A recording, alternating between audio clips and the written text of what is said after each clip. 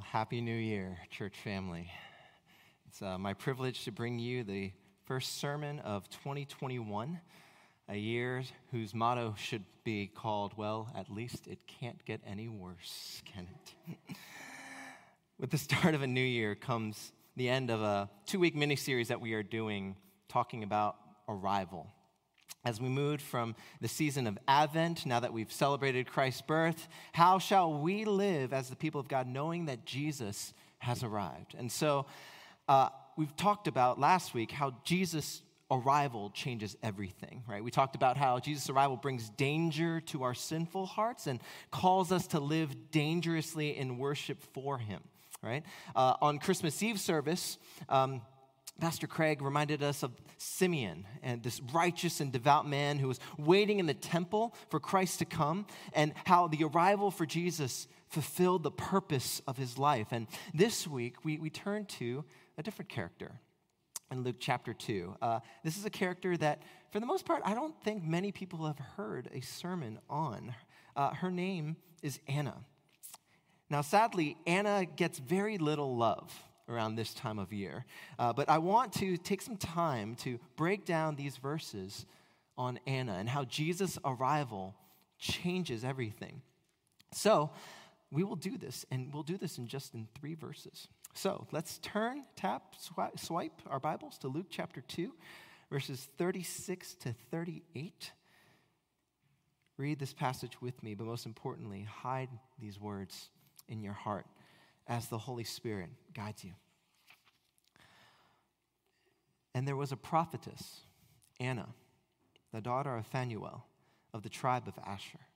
She was advanced in years, having lived with her husband 7 years from when she was a virgin, and then as a widow until she was 84. She did not depart from the temple, worshiping with fasting and prayer night and day. And coming up at that very hour, she began to give thanks to God and to speak of him to all who were waiting for the redemption of Jerusalem. This is the word of the Lord. Let's pray together as we begin. Father, may the reality of our lives be better than all of our worldly expectations. May your truth speak to us today, and may your Spirit guide us to pierce our hearts with these words. We pray these things in Jesus' name. Amen. I would like for all of you to time travel with me a little bit this morning. Do you remember the beginning of 2020? All the expectations and hopes, everything that we thought that we would accomplish and dream of, right? Everyone was posting and tweeting hashtag 2020 vision. Hashtag, right? This is going to be my year. And what did we arrive 1 year later? What are all the posts and tweets saying right now? Hashtag hindsight 2020. Hashtag worst year ever. Hashtag thank the Lord it is over 2020. How is it? Have you ever thought about this? How is it that our expectations and realities are often so far apart? You know, one video that I saw this week, I think, captured the year that was. The tech company Google released its annual recap video called The Year in Search, where it tries to condense everything that the world searched for in the entire year. And this video is exploded over the last several weeks. It's gotten like 243 million views. You know, for a tech company that is popular for its exact algorithmic precision, engineering mastery, and sort of app-driven logic, the video takes much more of a philosophical and, dare I say, spiritual tone. It starts with this following quote, and I'm going to read this to you. The most human trait is to want to know why. In a year where everyone was tested around the world, why was searched more than ever. See, I find this fascinating because it speaks to something about the fallen world that we live in. When expectations aren't met and sort of the reality sets in, we ask why. We begin to doubt ourselves. our thoughts, our feelings. We start wondering whether or not we've lived up to the expectations of others, whether or not failure is going to be the reality of our lives. Our text today is about a woman named Anna that Luke is trying to help us understand about the life that was expected versus the life of reality. That even if we have unrealistic expectations, even when reality hits us in ways that we cannot expect, God's purposes for Anna and for us give life powerful meaning because Jesus has arrived. That actually God's reality for her life is actually better than anything that she could have expected. So how does Luke do this? Let's take a look at the text and just see just 2 points that I want to make in this sermon. So the first point is, what would we have expected from Anna's life? And 2, what God's reality was for Anna's life. So what we expected from Anna's life and what God's reality was in Anna's life. So let's start with what we would have expected from Anna's life. What do we know about her? What does the text say? Well, we know that her name is Anna. Anna is the Greek name meaning grace. So right off the bat, she grew up with an expectation of living out a name that is both a noun and a verb. Very dangerous. You ever met someone who was named this way and instantly you kind of are expecting things out of their life? Like if you named your baby Princeton, for example, right? There's a lot of expectations there. Or miracle or harmony, right? Anna from birth had the expectation to be grace. And not only grace, but the Hebrew name for Anna was Hannah from the Old Testament. They're one and the same. So not only is Anna named Grace, she's named after a famous person in Scripture. It's this kind of pressure that comes with that.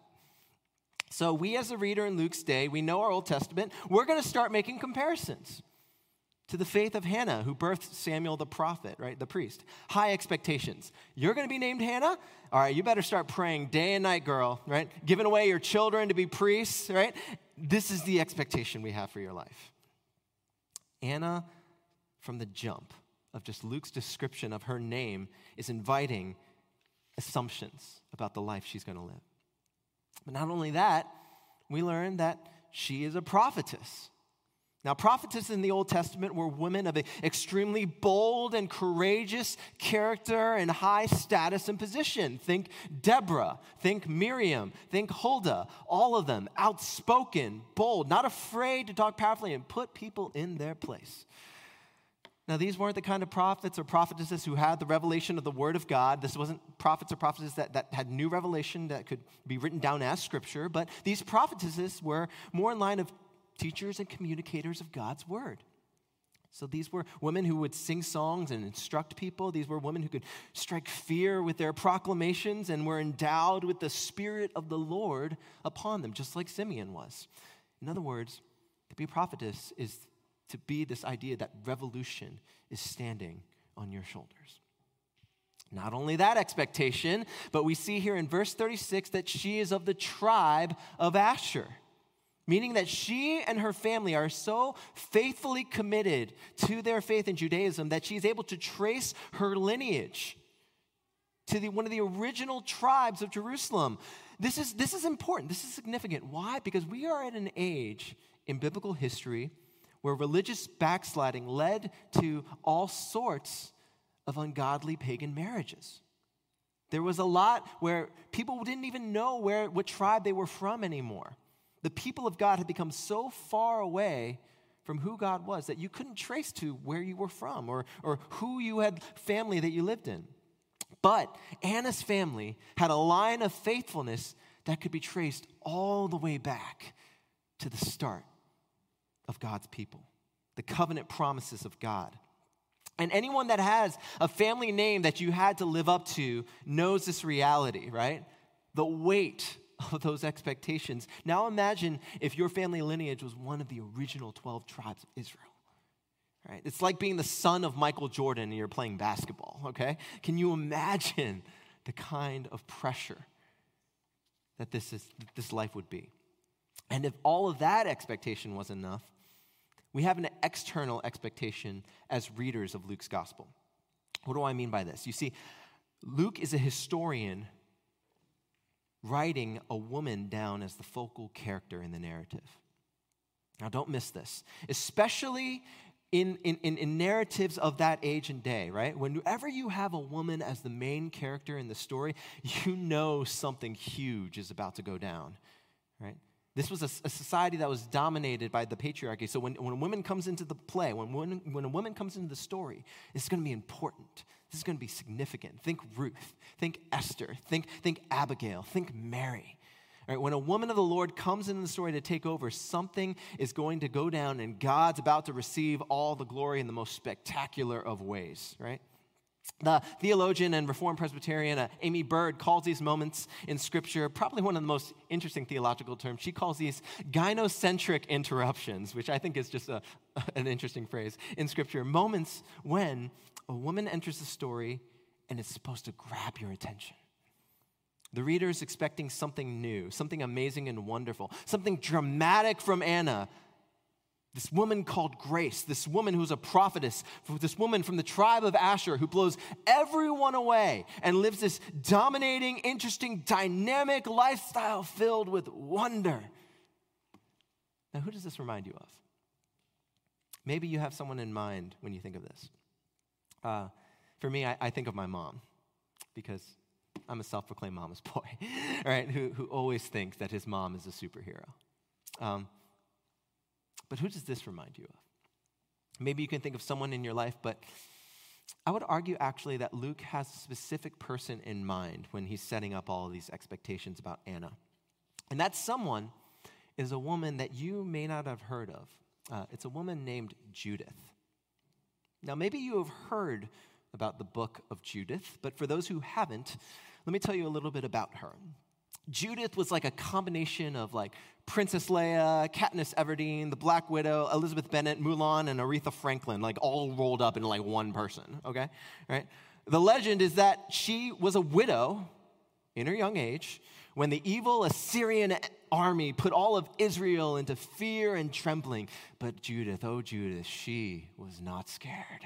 She proceeded to devise a plan which involved dressing up in such royal splendor that the king was excited to bring her into his most private courts, and then proceeded to spy her way into getting the king passed out from drinking, and then executed him in the name of the Lord, becoming the salvation for Israel, getting courted by every man in Israel, but she doesn't need no man, so she remains a faithful widow all the days of her life and lives to the tender age of 105, and a number that, by the way, we're going to get back to later in the sermon, but she lives to 105, and all her years, Israel knows nothing but peace and prosperity, right?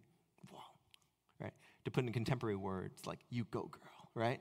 Wonder Woman in the year of 198 BC, all right? This was the story of Judith. Everyone in Luke's era was aware of Judith's story.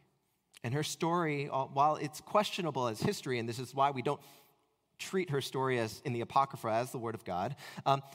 But even her story was so famous, by the way, that Protestant reformers Calvin and Luther all paid their respects to the story. They're saying that this is good fan fiction. This is a good read. This is something that Christians should look at as a godly example. Generations that followed 200 years before the birth of Christ would have known that any woman's story was going to be compared to the Judith story. All right? All other women's stories would be compared to hers. And Luke is keenly aware of this expectation because the Judith narrative is a story that is passed down from generation to generation. Families would have known this. So again, this prophetess Anna of the tribe of Asher, this respected widow, does she live up to this sort of exciting, dynamic Judith kind of life? Like Hannah, like Miriam or Deborah? One could argue, not even close. What does Luke do to sweep the rug from underneath us? If you look at these verses, Anna's life faces great tragedy when she turns just 21 years old, 7 years after it was customary for her to have been married. Our text today tells us that she became a widow at that age, and she never remarried, even though it might have been expected for her to do so. Now, why she doesn't remarry? Well, Perhaps it means that she wasn't wealthy or in a position of power. Otherwise, suitors would have been lining up for her. Perhaps it meant that she wasn't of political or social influence. So it means that she bore no significance to the powers that be. Whatever it might have been, rather than this sort of Judith life, she just commits to a life in the temple. Spending her days not in wild adventure and drama like her predecessors, but instead making a quiet, humble living near the temple grounds, doing the small tasks and work of getting ready for worship, then worshiping, and then spending the small tasks of cleaning up afterwards. She was living in a world where Judaism was fading away in the culture. People were more interested in the Roman gods, and true devotion was hard to come by. And the text tells us, and this should be the thing that maybe crushes us a little bit, the text tells us that this was the pattern of her life for 84 years. How does this change your perceptions and expectations of her? Think about this. Every year she remained a widow, serving in the temple. In the eyes of society, how ordinary, how unremarkable her life had become. How many of you would look at her situation and think to yourself, I don't think that's how I would have expected her life to go? Maybe if you're even more bold and honest, you would say, I don't think I would want to live that life. Some of you might even say, I think that anyone who would want to live a life like that is probably someone without ambition. That's kind of a wasted life. The world, our own sinful thoughts, right? The devil, they sort of love screaming this message to us, don't they? That life is only significant if you hold the status and position and honor that others deem credible. It's ego, like we talked about last week. It's false religion. And we all go through this. These thoughts creep into us, even those who serve Christ in the church, that our expectations for how our Christian lives are going to go is what we should rest our hope in. Let me see if I can do a quick demonstration to show this. All right, quick poll in this room, just by show of hands. Or you can just agree with me in your head if you don't want to embarrass yourself. How many of you here have ever led a Bible study of any kind? Nursery, children's ministry, right, adults, right, or college students? Okay. Wow. Okay, that's a lot of you, but this is great. When this pandemic is over, we're going to recruit all of you for a Quip Hour. Okay. But anyways, okay, that's not the point. All right. Okay. So keep your hands up. Okay, now, how many of you, as you were getting ready to teach that Bible study or lesson, right, in your head, you were thinking about all these grand expectations of how God was going to use your Bible study to lead mass revival, all right? I can see by some of you that are smiling underneath your masks, right? How many of you, in your head, right, you were expecting sort of these David Platt levels of weeping and repentance and joy as you were about to teach that lesson? And then what happens, right? Blank stares, awkward silences, people not sharing vulnerably, right? And then you kind of go home and you're going, I didn't think that was going to go the way I thought it was going to go, right? What happened? Sometimes I think we live out our lives as a delusion. We want the Christian life to be a life where sort of every single friend and family member is saved.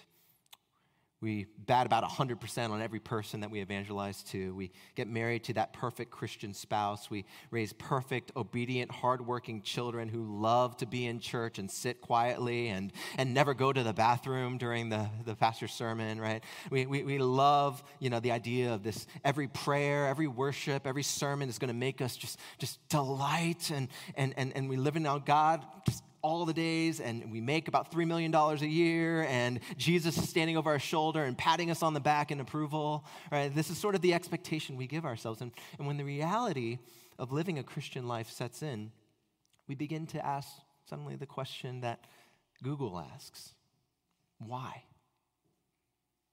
Why am I living for Jesus and it seems like things look so ordinary? Does Jesus' arrival in my life really change anything? We are not immune to these sinful thoughts that tell us that our lives are meaningless when they don't reach the expectations of ourselves and others.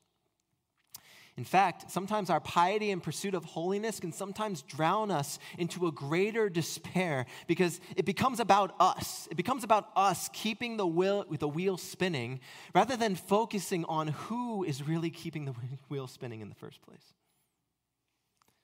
So here we are, looking at Anna. And in our sinful mindset, it would seem as though Anna has not lived up to expectations. But what if we were to look at her life differently? What if we were to take another hard look at her life in the lens of God's reality? When we look at her life story as one who spent a lifetime living God's reality, awaiting the arrival of Jesus, when you start doing that, suddenly things begin to click together, and you begin to see that Jesus' arrival brings about the better reality for her life. The better reality. And this better reality changes everything. It changes everything for Anna. It changes everything for you and me in three ways that we'll see in this text here. So 3 things to think about when we think about this text in light of God's better reality. Here's the first. Number 1, it gives extraordinary purposes to ordinary procedures. It gives extraordinary purposes to ordinary procedures. See, instead of seeing an obscure, sort of failed prophetess who spent a lifetime with nothing to show for it, she uses her lifetime of service in the temple to demonstrate the faithfulness of God in an honorably long-lived piety. Daily devotions in the temple, serving and helping to facilitate worship, folding bulletins, cleaning and sweeping floors, changing the batteries and the lights, right? Doing it again and again. She does these things so faithfully that everyone begins to see the dignity of her long, faithful work and journey. You see, this is an era of biblical history where experience and age were seen as strengths, not flaws. Her age and length of service would have propelled her to have instant credibility towards others, and the love that she had for others. And her credibility would lead to this extraordinary God. It would serve as this glory to an extraordinary God that she worshiped and fasted and prayed to. You see, in the ordinary rhythms that she lived year to year to year, it would be preparing her and preparing others to be able to recognize and worship Jesus. The culmination of a life's work is that she gets to see Jesus and meet him face to face. And more importantly than that, she knows who this baby is and what this baby will do as a savior because she has spent a lifetime knowing enough about the salvation that is to come that she has prepared herself to see him. She has read Isaiah. She has read the Psalms. She knows the fulfillment of the prophets spoke of would be in Christ. She is ready for the arrival of Jesus because the ordinary procedures of her life has prepared her to know him intimately when he comes. In other words, it is these ordinary moments where God is working in ways that you cannot even begin to imagine. This is, by the way, constant throughout the research that has been done on individuals who are reflecting on their own lives, or the loss of a loved one, or the loss of an experience that has defined their existence. Many of you might be familiar with Dr. Brené Brown. She is one of the leading researchers on shame and vulnerability, and she noticed this in a study where she researched on a reflection on one's life. She asked the question to her subjects about, what do you miss the most in life? Or what do you miss the most on people leave your life or experience have left your life? What do you miss the most? And overwhelmingly, the research said that when people take a look back on their lives and think about what they miss the most, it's not the extravagant, spectacular, big highlight reel moments that they miss. What they miss most are the ordinary things. Empty nesters would say things like, I would just do anything to hear my children running upstairs again. People who have lost a loved one, they would say, I would just give my whole world if I could just get a text message that simply just said, hey.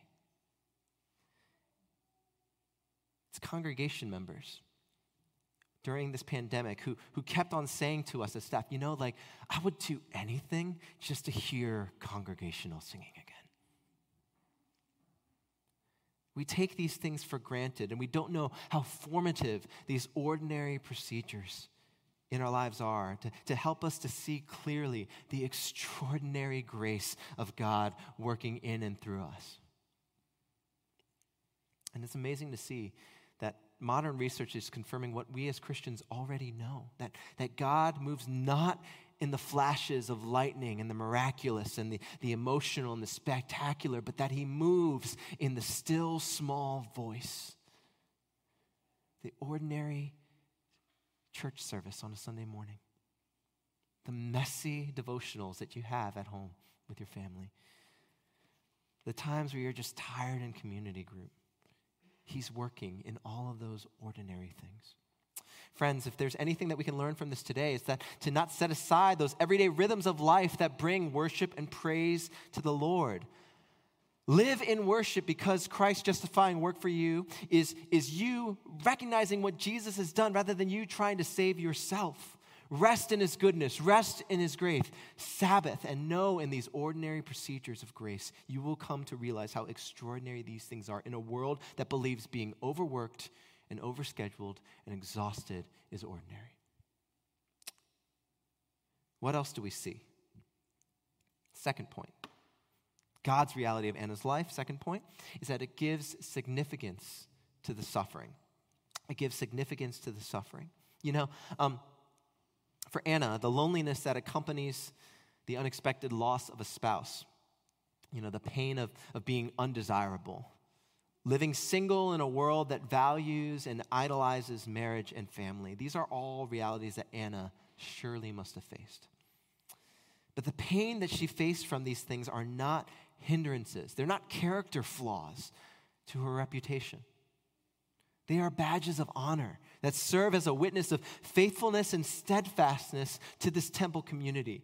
Her daily worship in the face of tremendous loss gives only greater glory to the testimony and steadfast love of the Lord. Her loneliness as a single isn't suffering without meaning. It's there to show the sufficiency of the gospel and the good news that God is enough. Her sufferings would be a foreshadowing of the sufferings of Christ.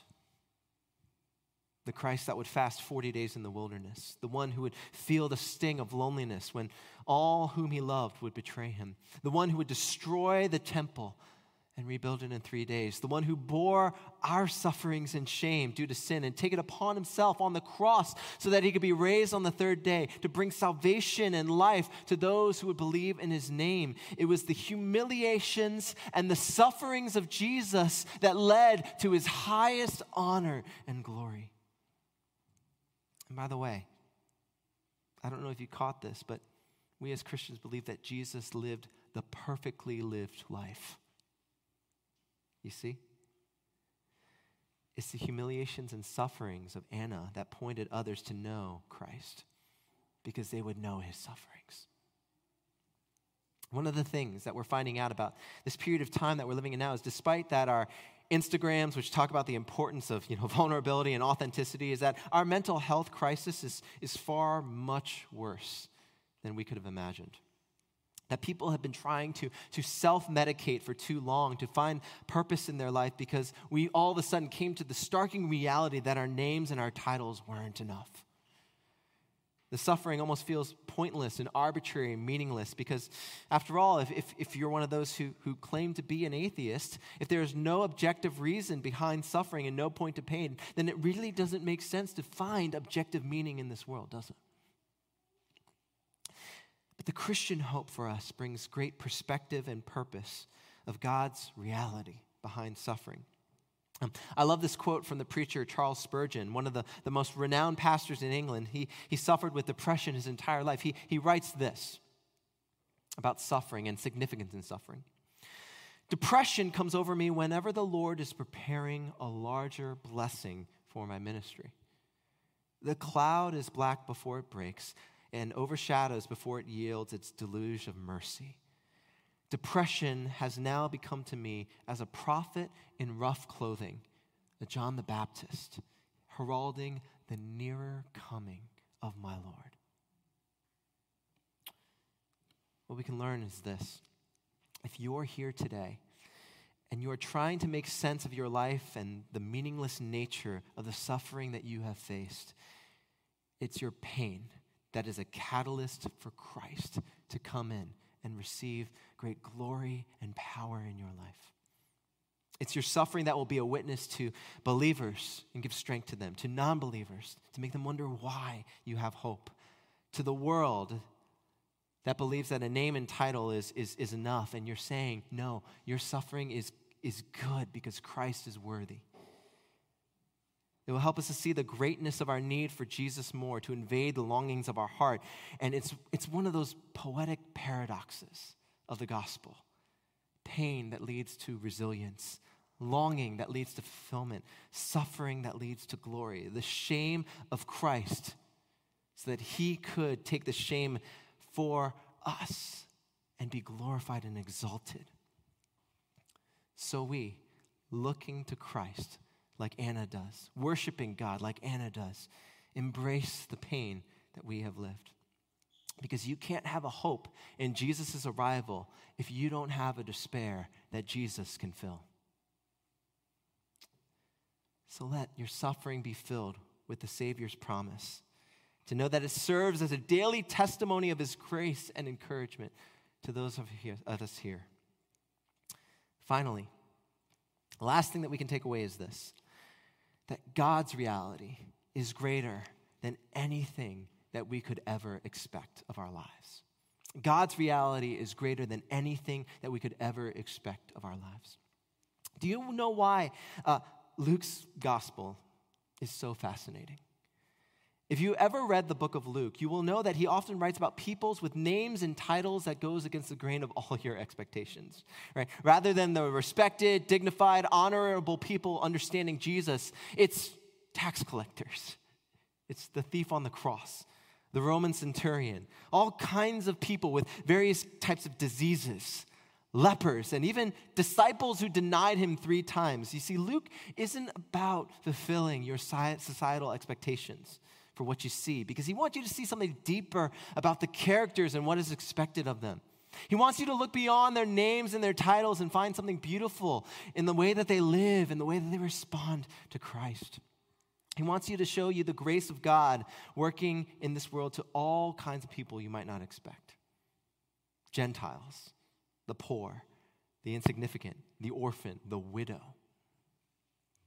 That the mercy and grace of Christ is powerful enough for all who live and all who call upon his name, no matter what you have lived or have not lived up to. God's reality is always better than what we expect. Whether you're the optimist that believes everything is always going to work out, or you're the pessimist dream killer who finds problem in everything pleasant, God's reality is better than your greatest dreams or your most fearful nightmares. And the reality of Anna's life is so much better than our expectations as readers, is so much better. In Luke's gospel, she is the last person to witness and see the infant Jesus. Her life is the end note of Jesus' infancy, this faithful woman who suffered and endured for this glimpse of Christ. This woman who was aging in frail body, seemingly unextraordinary life, leads to the extraordinary revelation of her seeing the Savior being born and being presented at the temple where she resided. And her joy is palpable, isn't it? She's speaking the news to anyone that she could find. Her joy cannot be contained as she was telling people, do you know that everything that we have waited for has arrived? Jesus is alive. Jesus is here. The consolation of Israel that we have waited for has come. Hope is here. Love is here. Jesus is here, as we were saying in our Advent. And you know, it's because of this wonderful reality that we see in Anna's life, is that I believe Luke is setting up this conclusion to say something very poignant, that Anna's life and God's reality was actually the better version of all of these women that we expected her to be. Now, why do I believe this? Scholars who have been studying this passage notice a detail here that is often overlooked, and that is Anna's age. They argue that a correct translation of verse 37 in our text here today is that Anna was a widow for 84 years. not that she was 84. Meaning that if she was married at the age of 14, married for 7 years, became a widow at 21, let's do the math. 84 plus 21 is 105. And scholars can't seem to shake this weird correlation with this number 105 and what Luke is expecting their readers to understand. You see, this is the exact same age that Judith of legend lived up to. The widow Judith, who lost her husband at a young age, who never remarried, who fasted and prayed and gave glory to God, who lived this sort of glorious, legendary life and lifestyle, lived to be 105 years old. And this fact isn't a coincidence of those who, in the minds of those who study Scripture. And suddenly, the comparison that Luke is making is saying something worth a good scholarly speculation about. So let's speculate together. Here's my speculation.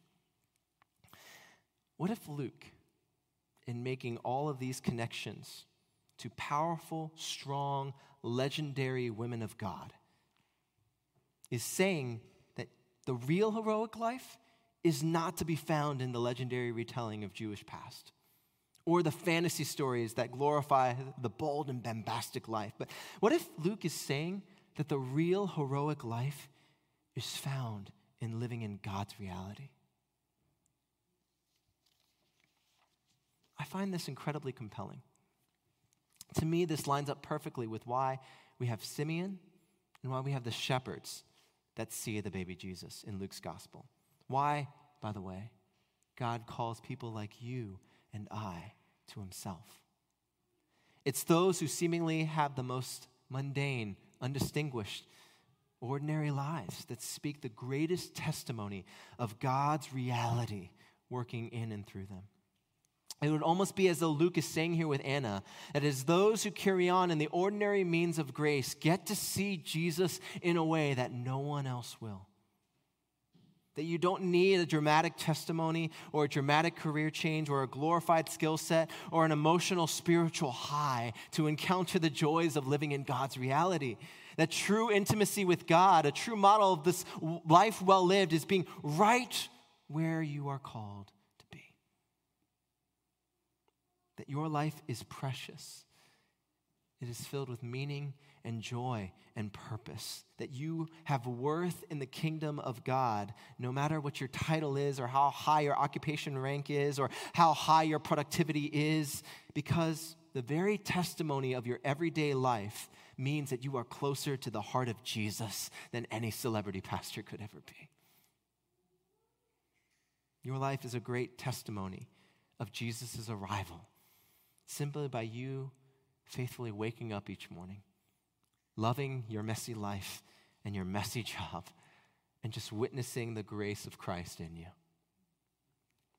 Your every day is a gospel story and a testimony to the unexpected life that Jesus lived. Do you remember Jesus' unexpected life?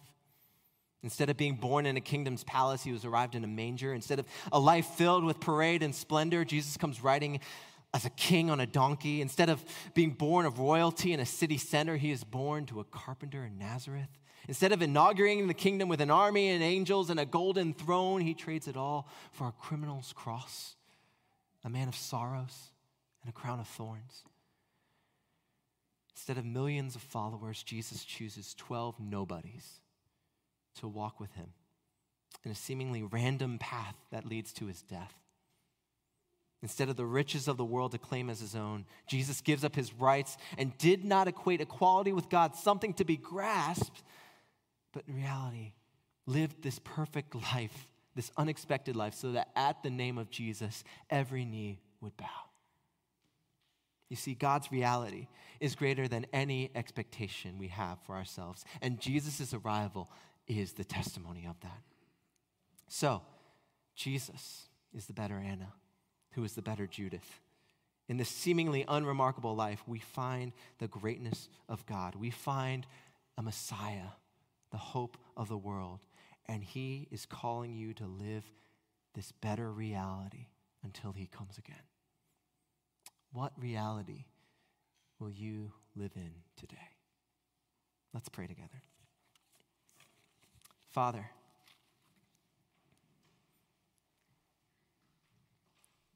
We thank you for the story of Anna, Lord, a story that subverts all, that we might expect our hope and instead seize the deeper truth of the reality of Christ, of the life well lived, an answer to the question of why. Father, may we, by your grace, by your Spirit, choose today to live life of purpose and meaning and significance, not our own expectations, but in the ordinary ways that you have called us day by day by day. We thank you, and in Jesus' name we pray.